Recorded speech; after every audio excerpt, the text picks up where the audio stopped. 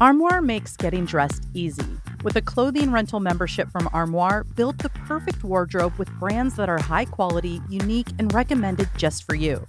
All you have to do is take a 5-minute style quiz and select items from your dynamic, personalized closet. The styles show up at your door in as little as 2 days. Then, when you're ready for new clothes, just swap them out for more new-to-you styles. Like many of you, my personal style has evolved over the years. But if I want to try something new, sometimes it's hard to know what pieces will work for me. Rather than going to the mall for hours and spending too much money on pieces I might not like, Armoire allows me to rent high-quality designer clothing for any occasion. I can try styles I never considered before without worrying about the store's return policy. Of course, all of this sounds great, but what's even better is that it's a woman-founded business.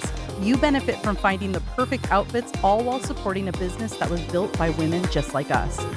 Right now, our listeners can give Armoire a try and get up to 50% off of their first month. That's up to $125 off.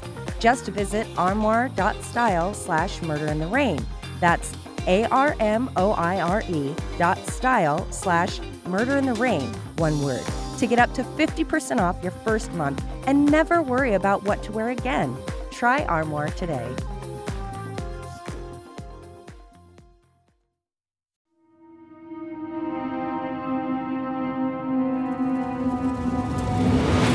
This is Murder in the Rain, where each week Emily Rowney, Alicia Holland, and Josh McCullough tell true crime stories of the Pacific Northwest. Murder in the Rain contains graphic content. Listener discretion is advised.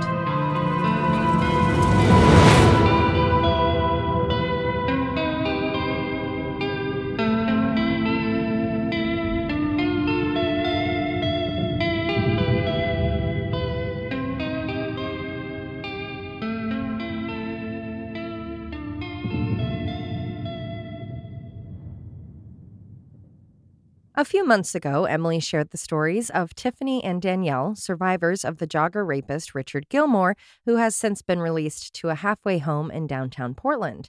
We, along with so many of you listeners, were rightfully outraged. We've yet to hear from newly crowned Governor Tina Kotek whether she plans to change his low-level status.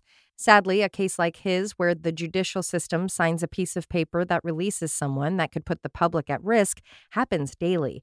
And in the case of Russell Obrimsky, it happened twice. In today's episode, I'll be sharing the case of Russell Obrimsky, Laverna Lowe, Betty Ritchie, and the systemic failures that added to Russell's list of victims. Sounds like I'm going to be real pissed in a few minutes. You sure are. When I first saw a photo of Russell Obrimsky, it gave me the chills. That rarely happens, but there was something in how he was looking through the camera. His eyes seemed to be literally piercing. And not to make light of things, but he looked like maybe a really, really scary version of Mickey the Convict from Pee-wee's Big Adventure, who was played by Judd Omen. So I really don't mean to make a joke of it. It was just what I thought of first. I'm far from the only person to have felt that way when looking at him. The Lowe kids got the same uncomfortable feeling when they met him in person. Unaware they were valid in their unease, it wouldn't be long before Russell's true colors would reveal themselves. Before we can start with the story of Laverna and her children, we have to start with Russell's story. Russell Obrimsky, also known as Obrimsky with an apostrophe, and Russell Raymond Hoover, was born in Nevada in 1945 before his family ended up in Fort Klamath, Oregon. He was considered a sweet kid. He was always welcome at the homes of his friends. When he was 10, his mother passed away and he was left to live with his alcoholic and abusive stepfather. The following year, the two moved south to Klamath Falls, located less than 20 miles from the California border. There, Russell was adopted by his grandparents. The 70,000 people who live in Klamath Falls are spread out at just 11 inhabitants per square mile, and that's from the most recent census. When Russell lived there, the population was only 41,000. As a teen, he got involved in the 4-H Sheep Club. By then, Russell was so angry from the abuse he experienced at the hands of his stepfather and the loss of his mother, the kindness of his grandparents was moot. He started to find himself getting into trouble. On the cusp of adulthood, he began having run-ins with the local authorities. In April of 1962, he was charged with larceny after breaking into a school. It's unclear what the outcome was of that arrest. A year later, in April of 1963, Russell was now a legal adult. So when he was charged with taking and using an automobile without authority after crashing his friend's car, his bail was initially set at $3,000. Since this was one of his first offenses, the judge lowered his bail to $1,500. This would be the first of many breaks Russell would be provided by the judicial system. The offense in question was regarding the car owned by William O. Stevenson. William claimed Russell had stolen the car for a joyride before wrecking it. The legal accusations were that Russell took the car without permission. Maybe he had been allowed to use it in the past, but William had intended for those impromptu uses to be due to an emergency or to be work-related, not just wheels that were up for grabs when Russell needed them. Taking the car that day, Russell, another guy, and two gals drove from Warden, a small town right above the California border, to Doris, a town just inside the border. Coming back into Oregon, they ended up 3 miles north of Warden before losing control of the car and landing in a ditch. Luckily, everyone was okay. Realizing his car was gone for quite some time, William filed a report and Russell was tracked down and arrested. During the trial, Russell testified on his own behalf, admitting that yes, he had taken the car out and about on other occasions, and no, he hadn't been given explicit permission to do so on the day of the accident, but he claimed he had been told he could use the car whenever he needed it by William. Before closing statements, the state provided 5 witnesses. The defense had 2. The jury took 3 hours and 27 minutes to find Russell not guilty. Another break for the teenager. Which is funny that they had like a whole trial for a stolen car. Yeah. It's like, you stole the car and you crashed it. Well, I think most people would settle, but it sounds like that guy didn't want to give up, and that's probably why. In November of 1965, Russell was now 20 years old and had found himself in Bellingham, Washington. He also found himself in an apartment where he was sharing the company of a 14-year-old girl. Ooh. It's unclear if a concerned parent had reported this or if someone else was aware of the situation, but the police arrived to the apartment and began a search. Russell was arrested and charged with carnal knowledge, which is just a less spicy way of saying statutory rape. Russell was held on $2,000 bail and pleaded not guilty. The first thing his team did once in court was to file a motion saying that the police raid was invalid because a minor was in the home at the time. So anything they found related to her or Russell was inadmissible. Therefore, they requested suppression of any evidence found at the scene. That motion was obviously denied. This was based on the fact that the crime involved the teenager, so obviously whatever evidence they had recovered was pertinent to the case. Can you imagine But if they good try. let it go? They're like, yeah. you're that sounds right. You know what? Yeah, and I'm not sure if they were able to file that because it was her home. The articles were very unclear of the situation. So maybe they were trying to say, like, you broke into her home and she wasn't committing a crime or something. I don't know, but nice try. At some point during pre-trial interviews, Russell had made a confession.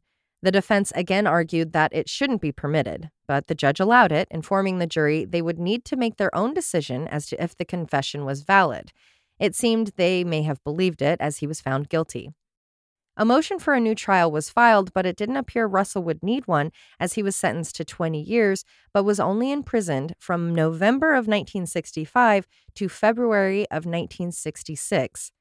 3 months. Wow. Another break. That's shorter than his sentence. Substantially, one would say. Weird how that works. Why? Paroled from the Washington prison, he was sent to Oregon in 1967 to face charges for stealing another vehicle, for which he spent a year behind bars. So statutory rape of a 14-year-old will get you 3 months. Stealing a car will get you a year, which is great messaging for our teens. You know, basically saying your life and safety are worth less than a vehicle. On February 1st, 1969, Russell and perhaps a boss or co-worker or co-hustler, Dean Slaughter, made the hour-and-a-half drive west to Medford. In the bed of Slaughter's big green truck was the hay that they were delivering. In the cabin with them was a pistol. As they got close to the Medford area, the pistol that had been stashed in the visor fell out. Upon hitting the seat, the gun fired, hitting Dean Slaughter in his knee. Russell took over driving and got him to the hospital in Medford, which was some real buffoonery, if you ask me.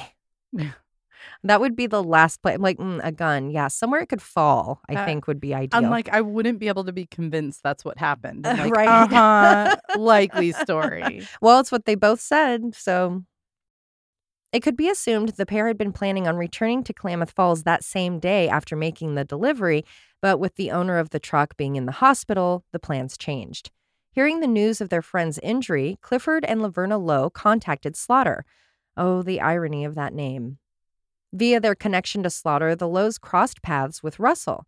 The 48 Hours episode about this case stated that Russell ended up staying the night at the Lowe residence because he and Clifford had been childhood friends. However, the case documents make it seem as though it only happened because Cliff and Dean were friends, and it was kind of a, hey, could you take care of my friend for the night situation.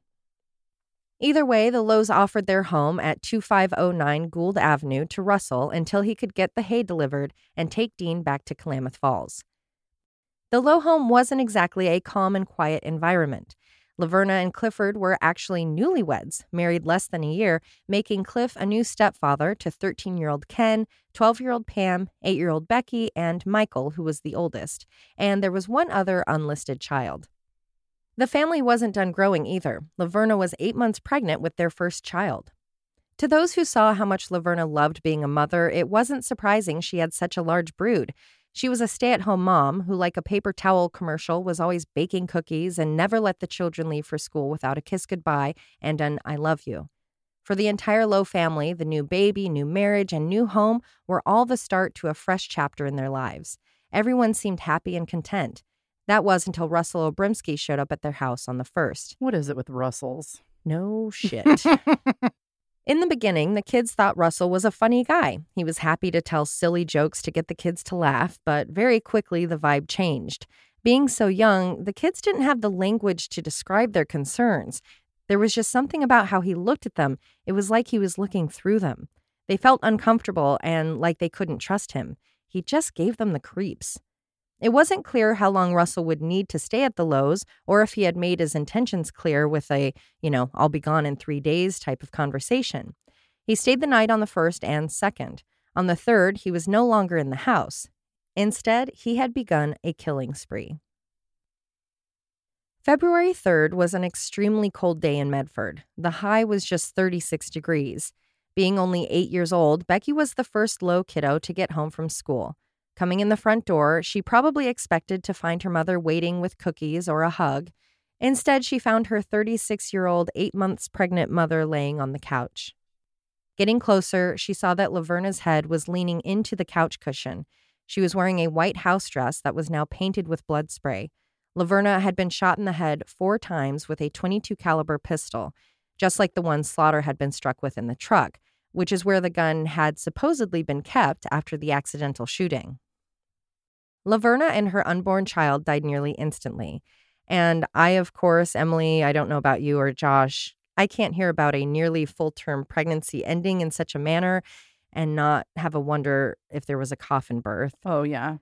Which those are incredibly rare, and it's not to be morbid or disgusting, but it's just, or if she had been found earlier, could the baby have survived? I just have... What is that? I've never heard that term before. So it's very rare. Like, I don't even know the stats.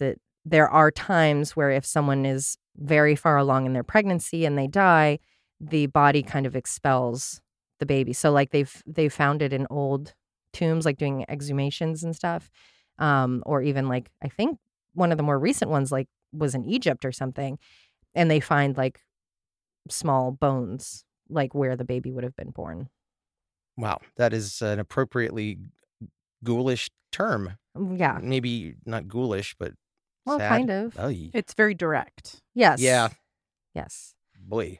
So it really doesn't happen that often, but, it makes me wonder. And then it's like, okay, well, if she was shot in the morning, if someone had heard it, could they have come, even Could if she was saved? dying, Yeah. could she, and that's not like a pro-life No, I think thing, a lot but of it's just... a lot of listeners probably have the same thought because I did a case where the boyfriend murdered the woman and then even stabbed her right. in the belly. Even people were asking, well, was the baby okay? I'm like, well, no. Did you hear the case and what he was stabbing her with? Yeah. But I mean, it's a valid thought. And I think most people think that when they hear a pregnant woman is murdered. Yeah. Which case was that, Em? Hearts and something. Oh, yeah. Hearts and Death. Yeah. Yep. Police were called to the house. With the pull of a trigger, the Lowe family, who had been so keen on becoming a complete family, was destroyed. The children were motherless, left to live with their stepfather. Their mother was gone, as was their expected sibling. Also gone was Russell. As an official suspect or not, police wanted to speak with him regarding his whereabouts that morning. Since they couldn't find him yet, detectives interviewed neighbors. They helped to narrow down the time of death, as some claimed to have heard screaming, gunshots, and even saw Russell leaving the Lowe home in the green truck after noon. They also spoke with Cliff. As we know, one of the leading causes of death for pregnant women is homicide.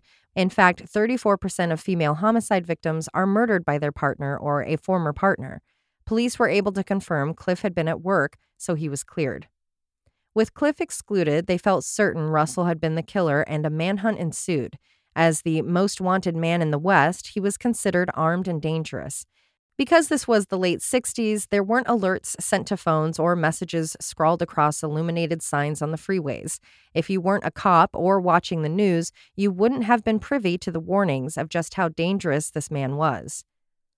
Thanks to COVID, we all learned a lot about pandemics and the flu of 1918, which echoed a multitude of issues that arose with coronavirus.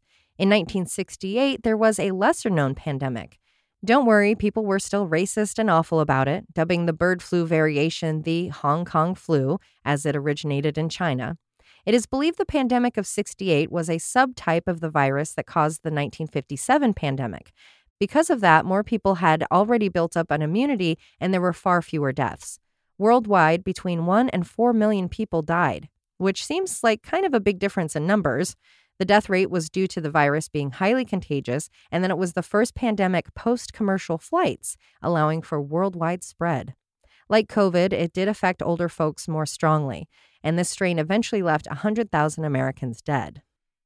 Side note, I think my favorite photo from this pandemic isn't the nurse in front of a sign saying that the hospital can't have visitors or the one of the students and the policemen getting vaccines. It's definitely the huge billboard that reads, "Hong Kong flu is un-American. Catch something made in the USA." Oh my Which is a real God. photo that will be on our blog because my jaw dropped. That is ridiculous. Die from something here like guns, you wuss. Like, what does that even mean? Wow. It's un-American. Lord. It's good to know things haven't changed. I feel like the more American way to go would be syphilis in that Very. time frame. It was a lethal dose of crabs. Caught it at Woodstock. Betty was stopping at the West Main Pharmacy to get her sons, Bob and Bill Ritchie, aged 16 and 11, medicine, as they had both caught the flu on the tail end of the pandemic. The boys weren't feeling totally lethargic, though, so they had gone with her to the store. When Bob volunteered to go in to grab the medication, Betty was happy to let him do so. Bill, of course, couldn't miss an opportunity to look at the toys, so he joined his brother on the adventure. Born Betty Christensen in California on August 28, 1934, Betty was a young divorcee. To pay the bills as a single mother to 2 young boys, she was a checker at a local retail store. An article did have her listed as a widow, but her death certificate was marked divorced, so it's unclear what led to the end of that relationship. Sitting in a parking lot on the other side of town from where Laverna had been killed just a few hours prior, Betty was blissfully unaware of the dangerous man lurking through Medford.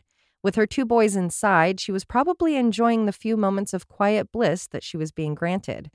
When the boys came out from the store, medicine in hand, they were confused when their mother's red Chevrolet wasn't parked where it had been. Looking around the lot, they didn't see any sign of their mother or her car. All they saw was a large green truck. It was parked and running. Unsure what was going on, the boys decided to walk home. Maybe their mom had had an emergency or needed to go help a friend. After 2 hours and no sign of her, the boys called the police. Given the proximity to Laverna's home, the pharmacy being just 4 miles southwest from it, and the green truck being left behind, authorities knew Betty had been taken by Russell and that they needed to find them fast. The biggest issue when it came down to starting the search was choosing a direction to start looking. From where they were, Russell could have driven west to the I-5. He could have gone south to California. He could have gone any other direction and been out in the wild. Thankfully, several people saw Betty's red car and the occupants inside of it. One witness was so disturbed by what they saw, they called it into the police. And thank goodness they did, because the location of the sighting was so off the beaten path, searchers never would have thought to start looking there. What was reported was that a red car had been seen going up a mountain near Carberry Creek Road, which is only 34 miles southwest from the pharmacy, but it takes almost an hour to get to due to the mountainous terrain. The car was spotted going up the road on the afternoon of the 3rd. What really caught the witnesses' attention was that on the drive up the mountain, they could see that there was a man and a woman inside the vehicle. When it was returning down the mountain, only a man was in the car. This helped to narrow down the search area to that of the Carberry Creek Road. All available officers and searchers were loaded up and taken there. At 2 a.m., any hopes of finding Betty alive were gone when her body was found in a ditch in that area. She was nude and had been raped before being thrown down a snow-covered hillside. Her cause of death was a .22 caliber gunshot to the head. Now that they knew what happened to Betty and had a general sense of the area Russell had been in, investigators got back to trying to locate him. Once again, he had quite a head start on them, as it was determined Betty had been killed any time between 2 p.m. and 10 p.m. the day before. Tracking the car, detectives were able to find a witness who had seen Russell enjoying a beer in a tavern not far from Medford around 6 p.m. the evening of the 4th. The next day, the police were called when some surfers at a beach in Monterey Bay, California, saw a nice red car in a parking lot. As they walked past the vehicle, they looked inside and saw blood everywhere. Russell must have driven most of the night, as Monterey Bay is an almost 8-hour drive from Medford. The police were called when the blood was spotted, but Russell was gone before they arrived. He only got as far as Santa Cruz, though, which is 45 miles away, before another call was made to police. It was reported that a man in a red car with Oregon plates had, quote, tried to pick up someone. And I'm not sure if that means a hitchhiker or pick up like a bar for romantic purposes, but he did attempt to get someone into the car. He then pulled out the pistol that had shot Slaughter and killed Laverna and Betty. Thankfully, that person was able to escape unharmed. The police were able to track down the car with Russell behind the wheel. At first, he didn't stop, but eventually he pulled over. He wasn't willing to show his hands when he was being told to do so, so the officer pulled out his shotgun. Holding it to Russell, he finally gave up and got out of the vehicle. Looking inside, the officer saw the pistol lying on the driver's side floor. This allowed him to arrest Russell on an illegal gun charge, one of many charges to come. That officer in California wasn't even aware of who Russell was or that he was wanted in Oregon. He was just responding to the report of him holding a gun to someone. It would be half an hour before the notice of Russell Obrimski's status would come through to California. That's actually faster than I would have anticipated. Oh, yeah. Thank goodness they had some sort of wire and not like actual mail or something. The monthly newsletter. Have you seen this guy? Searching Russell's body and Betty's car, plenty of evidence was discovered. In the car, there were empty beer cans, some credit cards and papers that all belonged to Betty, women's pantyhose, and 2 glue tubes. There was also a half-empty tube of glue in Russell's shirt pocket. With the help of an Oregon warrant, the bloodstains found in the car were processed, and they were found to be a match to Betty's blood type. Russell was arrested and charged with the first-degree murders of both Laverna Lowe and Betty Ritchie. Before the trial began, Russell's legal team tried to suppress some of the evidence, like everything found in Betty's car. The issue with that was that the car was not his property in the first place, so you can't claim ownership to the property in a stolen car. They're just trying to go for whatever they can. Yeah, throw that spaghetti and good see for what them. sticks. And I do always appreciate that because I'm like, well, if I ever needed a lawyer, I would want them to be that ingenious and willing to try things. Absolutely. However, when you have gone on a murder spree, no. Not only can you not claim possession for items that were never yours to begin with, but because of the possession of the gun, the California police had every right to search the vehicle. Russell also made it clear he would be attempting to be found not guilty by reason of insanity. Of course.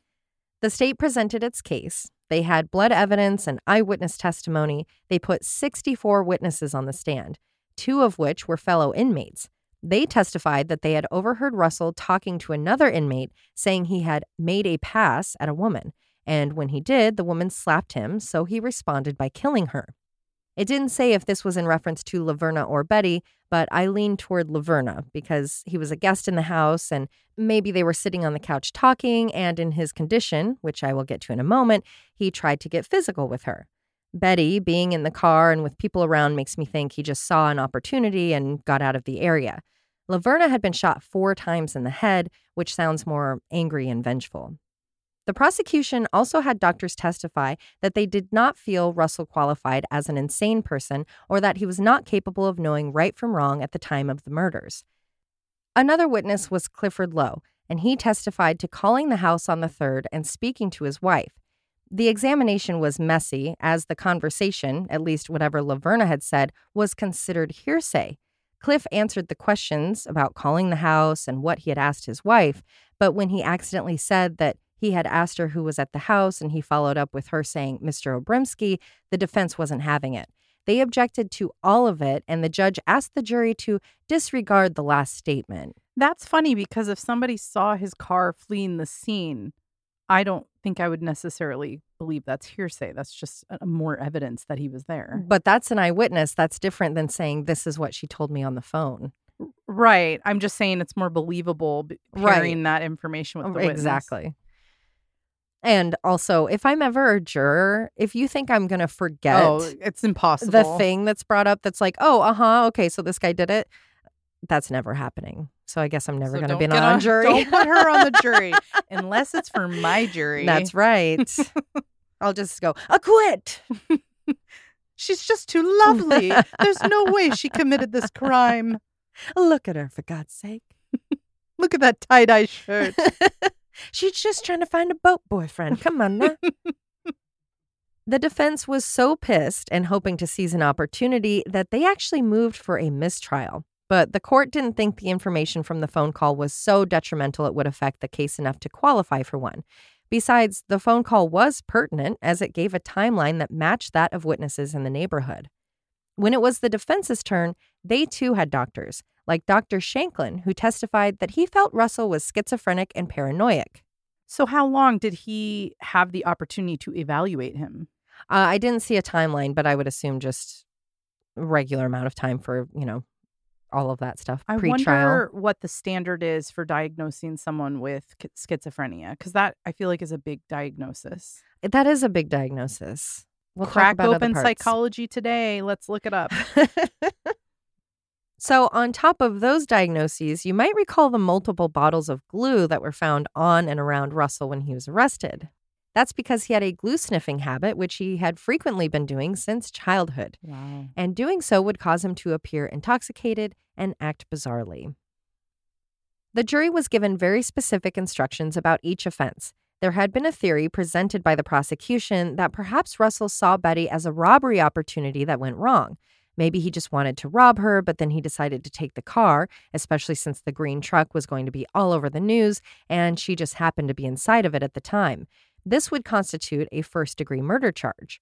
As for his insanity defense, they gave the instructions that if you find the defendant's mental state as such, even though the result of voluntary intoxication, that he was incapable of forming the necessary purpose, deliberation, premeditation, or malice, or the requisite intent to constitute the crime charged, he cannot be found guilty of a crime involving such purpose, deliberation, premeditation, malice, or intent. The 3-week trial came to an end, and the jury spent 10 hours deliberating the facts. Members of the jury later said they were able to quickly find Russell guilty in the murder of Betty Ritchie. What they struggled with was if he was guilty of first or second-degree murder when it came to Laverna Lowe. They ended up finding him guilty of first-degree murder for both women. That's what I was going to say. When in doubt, go for the worst one. Exactly. I'd be in the corner. Hey, guys, we're going to go with the highest thing, and I'm not budging. Thank you. Okay, Veronica Mars. If there's proof.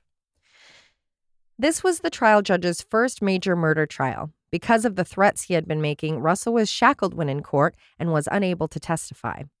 In 1969, the death penalty wasn't available in Oregon, so Russell was sentenced to 25 to life. This was the strongest sentence he could be given.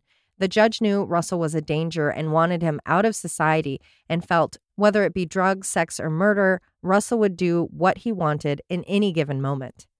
Russell, of course, filed many appeals. Some were about the instructions from the judge, some were about the gathering of evidence. His biggest complaint was about the 2 inmates who claimed to have heard a confession. So basically, Russell's legal team learned that the inmates had been questioned a few times, and it kind of switched. They would say that they had heard a statement and then say, well, no, we didn't really hear that. So it still isn't clear what they heard. Sounds like a mistrial. Sounds like opportunity for an appeal, at least. Yeah. The families of Russell's victims tried to move on, and the world was a safer place with him behind bars, or at least until 1986. That was when the parole board first announced they would be looking at possibly releasing him after only serving 17 years. While in prison, 48 Hours was working on covering the story of Laverna and Betty and what Russell had done to them. While being interviewed, his true colors broke through. Explaining what happened the day of the murders, he said that he left the Lowe house early that morning. He started drinking while also using amphetamines and LSD. No mention of the glue sniffing. Yeah, I was going to say, don't forget the glue. But I'm sure he probably didn't even realize he was doing it. He probably didn't think that was an issue. That's just an everyday thing you can buy at the store. He couldn't remember everything that happened that day, but at the house, Laverna offered him something to eat. Then she said something, of which he cannot remember, that pissed him off.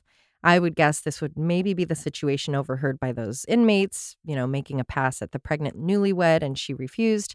So he pulled out the pistol that had been in the truck, which was now in his waistband. Rejected, he shot her 4 times in the head. He claimed to not be able to remember the shooting itself. He also didn't remember kidnapping Betty. In fact, he couldn't even tell you where the Carberry Creek Trail was. He even had the nerve to say he wasn't being prosecuted, he was being persecuted. Of course. That's pretty edgy stuff. Yeah, poor guy.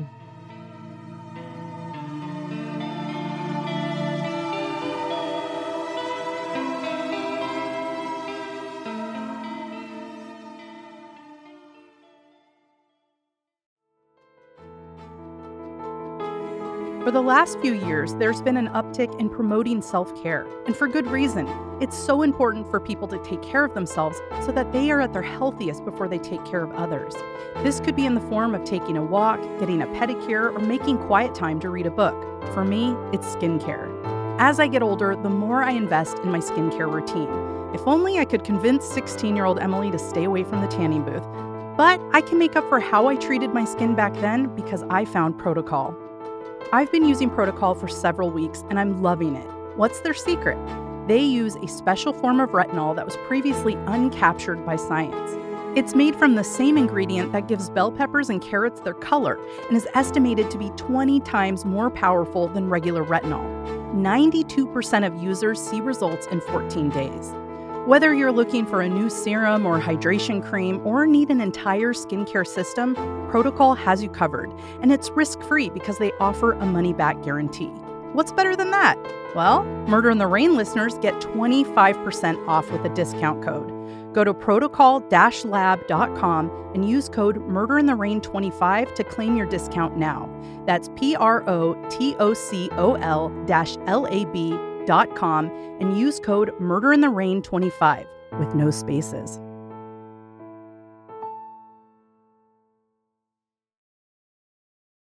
Feeling he deserved the death penalty, he attempted to take his life on several occasions. He also had some issues while behind bars.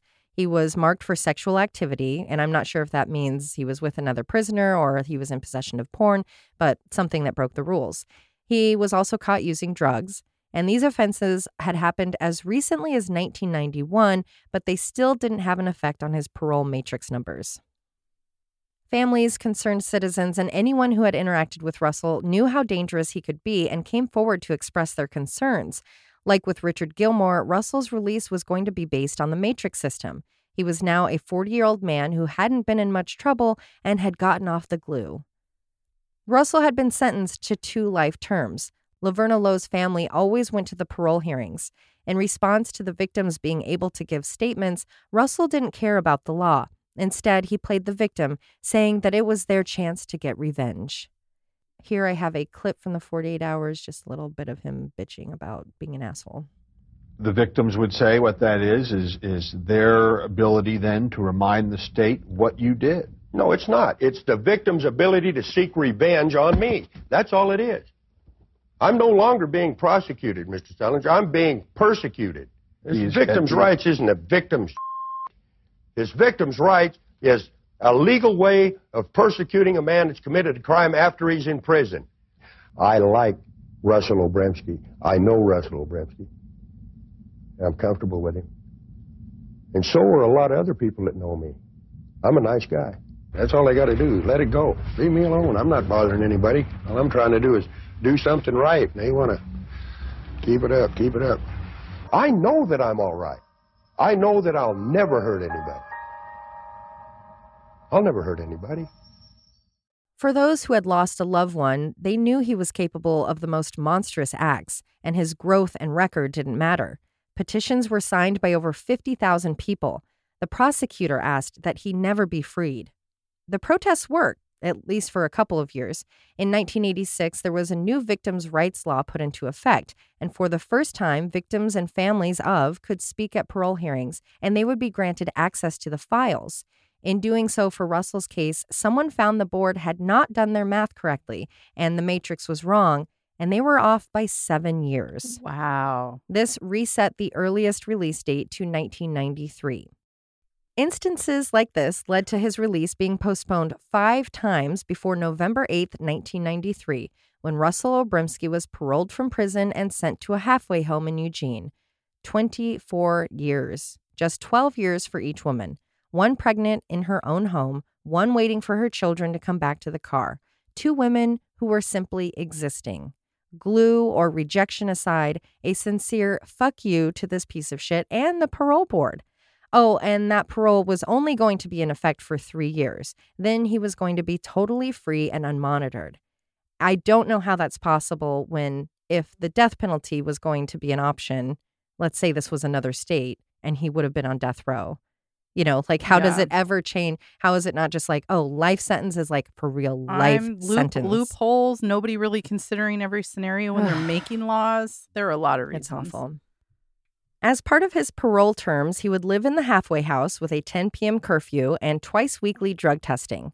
While in the house, there would be no threats or violence.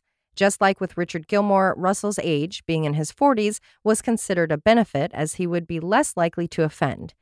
However, he had been behind bars for so many years, he was thrown into a full-on Austin Powers montage.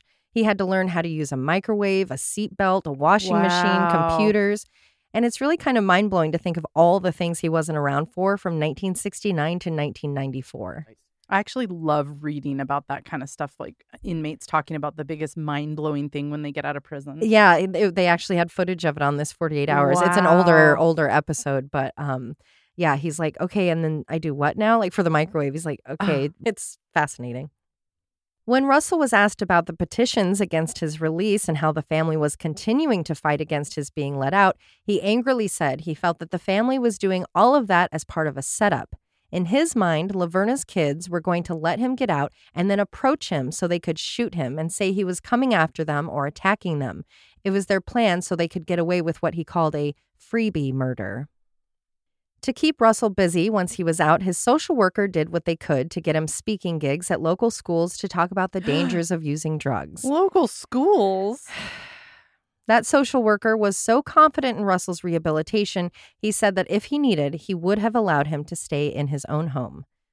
Russell quickly realized he wasn't going to change minds by saying he was a good guy. He was going to need to prove it by his actions. That surely the parole board would look at the malice involved in his crimes and not let him out. However, another doctor examined him for the board and saw nothing but positive growth and concluded Russell was not a clear and present danger. As for the judge, he had concerns that once out in the world, Russell would encounter a woman, perhaps while on booze or glue, and be rejected, leading to another murder. But Russell was certain he had undergone so much drug, alcohol, and mental health treatment that he could not fail. Hearing their mother's killer would be free, Laverna's children had a variety of responses. Her daughter Pam was packing up and leaving the state of Oregon because of the parole. After all those years, she had found herself hating Russell more than ever as he was once again uprooting her life. She had hoped to stay in that area where she had grown up because she could revisit the memories of her time with her mom.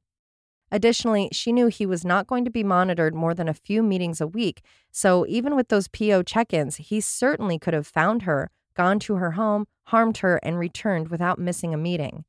The day of his release, she was on the phone with the prison, trying to learn what the plan was should he fail any of his mental health exams or if he didn't get a job. The death of her mother led to her being married thrice. Her sister Becky had handled it the best. For the most part, the fear was behind her. She vowed not to carry on the family trauma, so she found religion and counseling. She had been able to forgive Russell for what he did, even though the visual of finding her dead mother on the couch was all she saw when she closed her eyes for years. Looking at old family photos, Becky was able to tell if a photo had been taken before or after the murder. On that episode of 48 Hours, she held up photos of herself and her siblings all around the same time. And yes, you could absolutely tell from the lost smiles, the dim light in their eyes, the heartbreak that stretched across their faces, that pictures had been taken after they lost their mom. Her son Ken was over the fear, but had to be away from Russell, so he moved to Alaska to be a cab driver. While he was unable to forgive him, he refused to give him any more energy. After 3 divorces of his own, struggles with drugs and alcohol, he was lost. He suffered from abandonment issues and was unable to maintain relationships. As a straight-A student, he had aspirations to become a jet pilot. That dream was also taken on that horrible day. As for Betty's kids, Bill and Bob moved to California. When they heard Russell's concerns about this being a long con to be able to kill him, they said, well, who would blame them? Their lives were totally destroyed after their mother's death. They struggled to build relationships with others. They were both divorced. They didn't expect Russell to bother with finding and harassing them. But if he ever did, they would plan on taking action. The anger and frustration the families of the victims were feeling was valid. Here, they had been expected to live their lives as best they could after what he took from them, but now he was getting out and being given a new life to start, while they all had to leave the lives they had created for themselves. Russell's first year out wasn't flawless. Obsessed with fly fishing, he was actually caught using a barbed hook while on the Mackenzie River and was fined $74. Other charges would follow for 2 separate instances, each increasing in seriousness and severity. Apparently, he hadn't been using the gift that had been made for him by another inmate, which was a badge-inspired adornment that had been marked with a star for every 5 years he had been imprisoned. He was told that if he ever felt like making a bad choice, he needed to stop and look at the stars, reminding him not to go back. Finding a girlfriend, Russell was looking forward to starting a new life. He had decided to propose on Valentine's Day in 1994 while the couple enjoyed the beaches of Florence, Oregon. As part of his parole, Russell was not to partake in any use of drugs or alcohol. To help him stay straight, he had completed drug treatment, was going to a counselor, and was taking the drug Antabuse, which causes extreme nausea when combined with alcohol. Hoping he would get a yes, he skipped his pill that day. When he got the answer he sought, the newly engaged couple walked across the street to a convenience store and purchased 2 beers. They weren't planning on getting wasted, they just wanted something to toast with. And nothing says romance like a couple of brewskis. To say there was no champagne. Because he had been taking the Antabuse for so long, it was still in his system when he drank, leading to a night of hugging the toilet. Good. This was not going to be Russell's first walk down the aisle. Somehow, through his time in prison, he was able to find multiple women who wanted to be married to a mother killer. Russell married his first wife, Lisa Skeen Bauman, in 1976. They were divorced just 2 years later. It's possible that divorce had been caused by infidelity, as the split took place in April and he was married to Barbara Bonewitz in July. I couldn't find when he and Barbara split, but he eventually married Stephanie Gaino Freeman in March of '88. Trying to be an honest parolee, which sounds nice until you remember how brutally and in cold blood he killed 2 mothers, he admitted to the drinking of 1.5 beers to his PO. Usually a violation of parole at this level would be something like a month in local jail. So imagine Russell's surprise when he admitted that he had consumed the beers, which he then puked up, and it was met with backlash. Russell wouldn't have time to worry about the outcome of his drinking violation because in early March, the 48 Hours episode came out. When that aired, he was fired from his livestock job in Eugene. In late March of '94, he was shocked when officers arrived at his halfway home and he once again found handcuffs around his wrists when he was charged with molesting a 4-year-old girl. Even those who disagreed with Russell being paroled or thought he was a horrible monster were surprised by the allegations. Sure, he was a glue-sniffing sociopathic killer who struggled to have the capacity for remorse, but sexual abuse of a child and a 4-year-old? That just didn't seem like it was in his range of crimes. Russell did not enter a plea when he was first arraigned. He was sent to jail without bail under the charges of sex abuse and sodomy. The charges claimed this occurred in March when he was babysitting the 4-year-old and her 9-year-old friend. The claim was that Russell had walked the 4-year-old to a footbridge. Once across, they went around a log. There, she claimed Russell licked her genitals and showed her his, quote, tails with whiskers around it. Ew. I never want to hear that again. I know, right?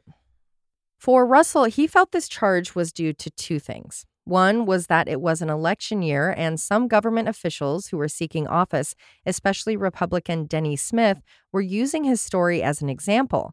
Denny's platform was focused on crime and how criminals can't be reformed, so parole should basically be abolished. Having the example of Russell Obremski, a man already loathed for his freedom, committing such a heinous crime was a dream for Denny's campaign. Another theory of Russell's was that it was his new fiance's family that had made the false claims, as the girl was his fiance's niece. Russell felt his partner's family didn't want her to be with him. I can't imagine why. That's kind of where my mind went by. Like, I agree. It's kind of out of the realm of his previous crimes. Yeah. And I'm thinking, if he's engaged to someone, I wouldn't want my daughter marrying him. Right. And if he has any slip-ups like this, he's gone. He'd get locked away. Exactly. So if you're hoping to get that person away from someone, that's one way to do it. Yep. Pretty despicable, but I can understand. Right. Yeah, you're doing it for the safety, but yeah, that's really horrible, especially if you talked the kid into saying those things. Oh, yeah. If it didn't happen, that's really gross. Russell's future brother-in-law said he didn't think anything had happened because he had seen Russell interact with the child in question, and she didn't appear to be acting any differently than she had been previously or any different from the other children. She was playing, having fun, and the brother-in-law assumed that she would have been maybe standoffish or distant towards him, which is fair, but I don't think that's kind of an end-all, be-all. Exactly. Yeah, you can't measure anything off that, really, but yeah, he's saying he wasn't a red flag to him. Exactly. During the 12-day trial, Russell took the stand. While testifying, he slammed his hand on the bench, denying he had done anything of the sort. He did claim that during the outing, he told the girl that if she didn't behave better, he would, quote, hit her a good lick on the butt. So he felt that she had maybe mixed up the words, and that's what she told the investigator, her mother, and a counselor, that Uncle Russ licked my butt. The girl had been shown to be too young to take the stand, so she wasn't questioned. When the trial concluded, the jury had hoped they would be able to send him back to prison for life. They hated this guy and were desperate for any evidence that proved that any of this had taken place so he could be found guilty. But there just wasn't any. 7 hours later, he was acquitted. This outcome only caused more outrage, but that's how the judicial system works. You can't be charged for your past, even though it is so often used against people. Free from the sex abuse charges, Russell still had to deal with the ramifications of drinking at his proposal. In an article about his being found not guilty, Michael Pacheco, the parole board's vice chair, said he would probably receive no more than 90 days in jail if he was found to have violated his parole with those beers. In December, 1 year and 1 month after his initial release, Russell went back to the parole board. When they first released him, they gave him the warning that the use of drugs or alcohol would be unforgivable. He worried that even though he had been acquitted of the sexual abuse, those charges would also be enough to maybe revoke his parole. Mm-hmm. It wasn't. However, the 2 Old English beers were. The beers were a major issue because he had been drinking the day of the murders and had even used his inebriation as a scapegoat. Mm-hmm. So that original warning was dire. Russell had been given a chance to be free, and in 1994, opinions and knowledge about killers was a little different from the late 60s. Combining that with the continued law and order politics of the time, it led to a shocking decision. Knowing the outcome, Russell Obremski said he wished he had known his freedom would come to an end with a beer, and he would have done it with something good like a Budweiser. But okay, that's funny, but also they did tell him. Right. Yeah. Like, that's the whole reason. It's almost like he likes to be the victim. Yeah, it sounds like it. The court was not concerned with the make of the beer. On that one violation, his parole was revoked and he was sent back to prison. This time, any future opportunity for parole was taken off the table. Whoa. And he was forced to complete the double life sentence. Pam, Laverna's daughter, had already settled into her new life in Reno when she heard that Russell would be going away for life. She had no plans on moving back to Oregon, though she was quite relieved that she wouldn't have to attend any additional hearings. On November 17, 2005, Russell Obremski died from natural causes in the hospital.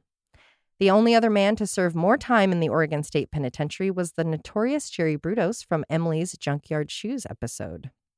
It's hard to say if justice was served here. His release caused stress and disturbance for the victim's family members, and he did die behind bars, but only after being sent back on what could be seen as a politically driven technicality. Before Russell died, he was approached by detectives who had a favor to ask of him.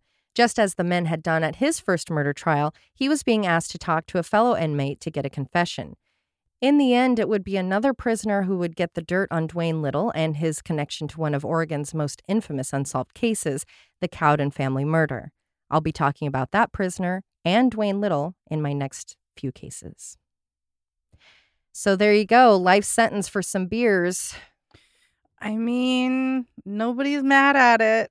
A rule is a rule. Listen, true. I rule's a defend rule. him when it comes to the child molestation because that gives me the same vibes that Right. I don't think they had enough on him. Right. But when you purposely break your parole rule, Yeah. you know that's a risk.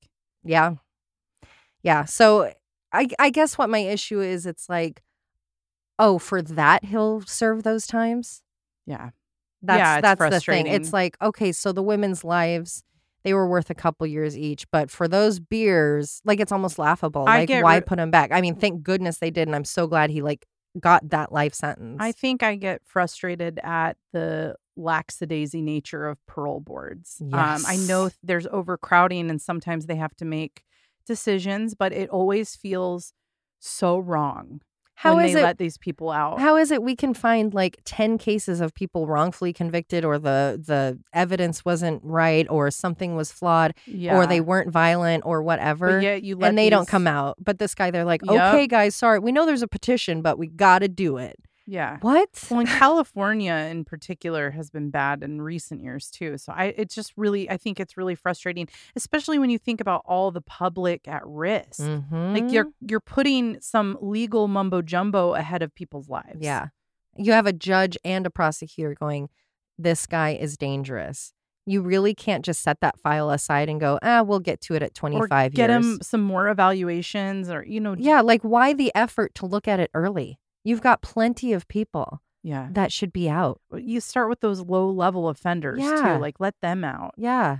It's one of the things that pisses me off the most. Yeah, it's really upsetting. So, yeah, he just couldn't make a good choice, I guess. Thank goodness, because it got him back in. It is kind of funny that 2 beers got him back in. I'm like, you deserve that. Yeah, Like, and I do love that he's like, oh, if I'd thought about it, I would have had a Budweiser. so get a Coke. Like Cokes are good. I don't drink them all the Yeah. time. Like You need that- something to toast? I've toasted with juice, water, Yeah. a It's popsicle. silly. It is silly. Yeah, That was his call. yep, He got what he deserved. yep. It's really funny. The 48 Hours, while it is old, and I'll put the season info and stuff in the blog, but it's just the pity party for him. No matter, he can find a way to twist everything to be like, well, I didn't, but I didn't, bless you, but I didn't know, or I didn't, I was honest with you. I told you I could have just not told you that I had the beers, Yeah, I get that. He didn't Like have he's to, some but sort you of did, hero. you dum-dum. Yeah. Like, come on. Yeah, like to prove, oh, I'm such a good guy. And no one's going to side with you. You murdered 2 people brutally. Yeah, especially when you know that you have that much public outrage. This isn't just a case that the couple members of the family are aware of and they're upset about. You have a full-on petition and like high-ranking government people that are pissed about you being out. And you're like, let's just have some beers. Yeah, I don't know. It's a happy ending for me. Yes. I'll give you that. Oh, yeah. But, Yeah. Mumbo jumbo. We can't say mumbo jumbo Oh. because it's racist. I didn't know that. I didn't either until just now. Do we need to? No, I think we could re-record leave this in here to something or just- educate Yeah, we leave this in people. here. It's Oh, totally okay. cool. What's Yeah. the history? Let's see. So Do I this is dare? no, it's fine. It's a all right, here, let's see. It's someone wrote in a letter to, I don't know what newspaper this is, in reaction to a review of an old book from 1899 called The Story of Little Black Sambo. And Sambo, we know. Shoulda known. I know Sambo. I shoulda Sambo's known. Sambo's parents are named Mumbo and Jumbo. I didn't know that. Yeah, and I so didn't is either. that where that saying is derived from? I think so, yeah. And like I said, my next 2 cases will be sort of connected to this, not officially, but just more stories of parole choices. Looking forward to I that. bet. Take your blood pressure meds. I don't take blood pressure meds. Oh, I boy. need some. Just kidding. Fuzzy Wuzzy is racist. Oh, shit. It references black people's hair. It was used in a Rudyard Kipling poem, a noted racist. Yeah. There you go. Yep. They have to ruin it for everyone. Rude yard. So All right. we learned something.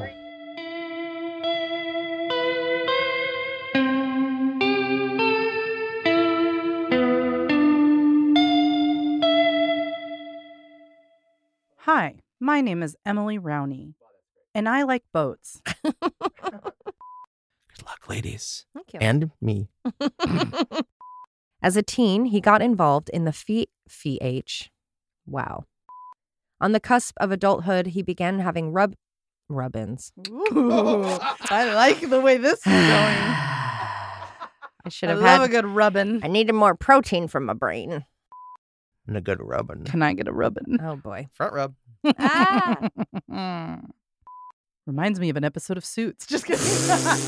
I do. I'm sorry. Sometimes I have to make a choice if it's worth interrupting It's you. always worth it. It is always. I'm giving you explicit permission across the board for both of you. It's always worth it. I can go back and read. The joke will be gone forever. Good point. Was there a second person with an Don't interrupt me.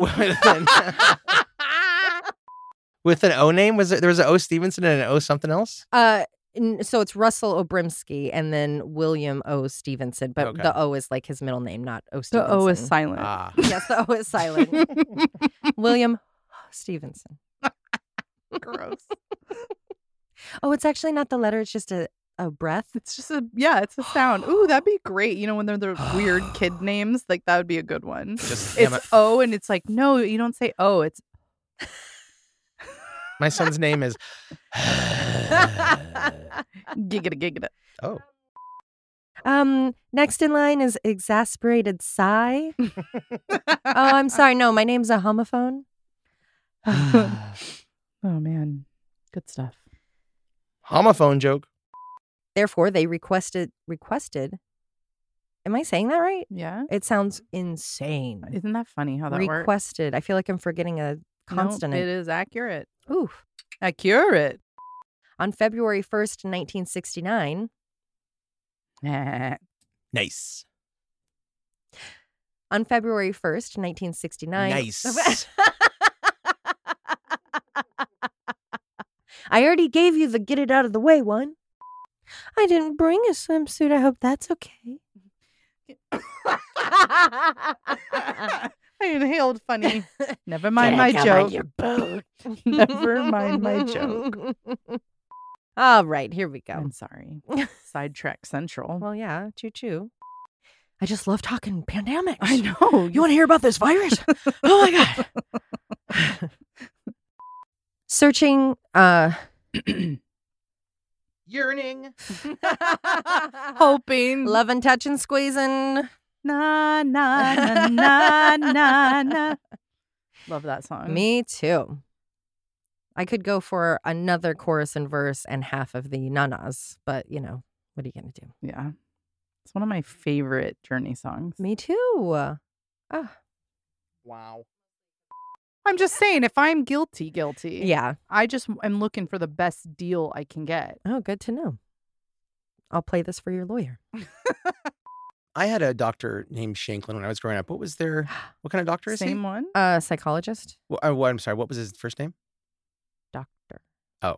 I don't have it written here. Probably not the same It's guy. pretty. I mean, that seems like a And it was one of a kind. Oh, but he was up name. in Oregon, not California. But And mine was a dentist. that changes. Was he things. like, Josh, this third cuspid has me thinking you You're might be schizophrenic. Now, Pete, they don't know this, but this is how I diagnose schizophrenia. Everyone I've ever diagnosed has the same cusp. Dr. Shanklin looked like that dude. I don't know if you guys know Intervention very well, but the guy, I love that show. the interventionist, The Jeff, bald guy? the bald guy who's always chewing on something, Yeah. is exactly what he looked Oh, like. that's fun. OMG. Classic psychologist And like, look, yeah, very well, dentist. but classic psychologist look. Dentist? Or dentist/psychologist. Yeah, we talked I about a double lot of majored. stuff. It was great. I told him my feelings Tooth health and also my insides. Oh. Feelings. Oh. about my tooth health. Okay. And the dreaded 5 gum years disease, later, we finished gingivitis. the episode. You remember rubber cement? Oh, yeah. Oh, it I smelled loved so that good. one. And I remember in 4th grade, I was sniffing it. My teacher was like, listen, I don't want you to go crazy on it. It's okay to have a sniff or two, but we all take a whiff. you can't do it all day, okay? He was Oh, so that's like nice. low key about it. Well, because you couldn't. You would be like drawn to it. Like It It's smelled like we've all got real drug good. problems, right? He was actually fun. He was friends with my mom. He drove a Harley, Oh. and we went to the blues Mm. festival. And he Nice. he picked he me knows up. about glue. He picked me up in one arm and my friend Cherish in the other, and danced around with us. And it was so much fun. He was the best. He He said, died "Thanks, teacher." recently. Oh, Really, God. very sad. Oh, that is sad. Love you, Hubline. Love you, Hobline. Herb Hubline. That's Herb Hubline. That was his name. Wow. And he let me play Oregon Trail. He had a computer in his room, and you get to one kid a month got 15 minutes on it, and you get to pick a Nice. friend. So we'd all like schmooze each other trying to get picked. Big It was brother the style. best. Yes. Listen, let's have an alliance. Yep. Take a breath too. Reset your little mouth, please. Reset the mouth. Okay. I want to reset my mouth with some Arby's. Can you just get like a tray of meat at Arby's? Yeah. Probably. I've ordered just buns. Oh, hello, hun. At a glory hole. Ah. Did you know that Jeff Goldblum was one of the top 3 contenders to play Doc Brown in Back to the Future? Oh my God, that would have ruined him for me. So I'm glad he didn't. Yeah, it would have been not good.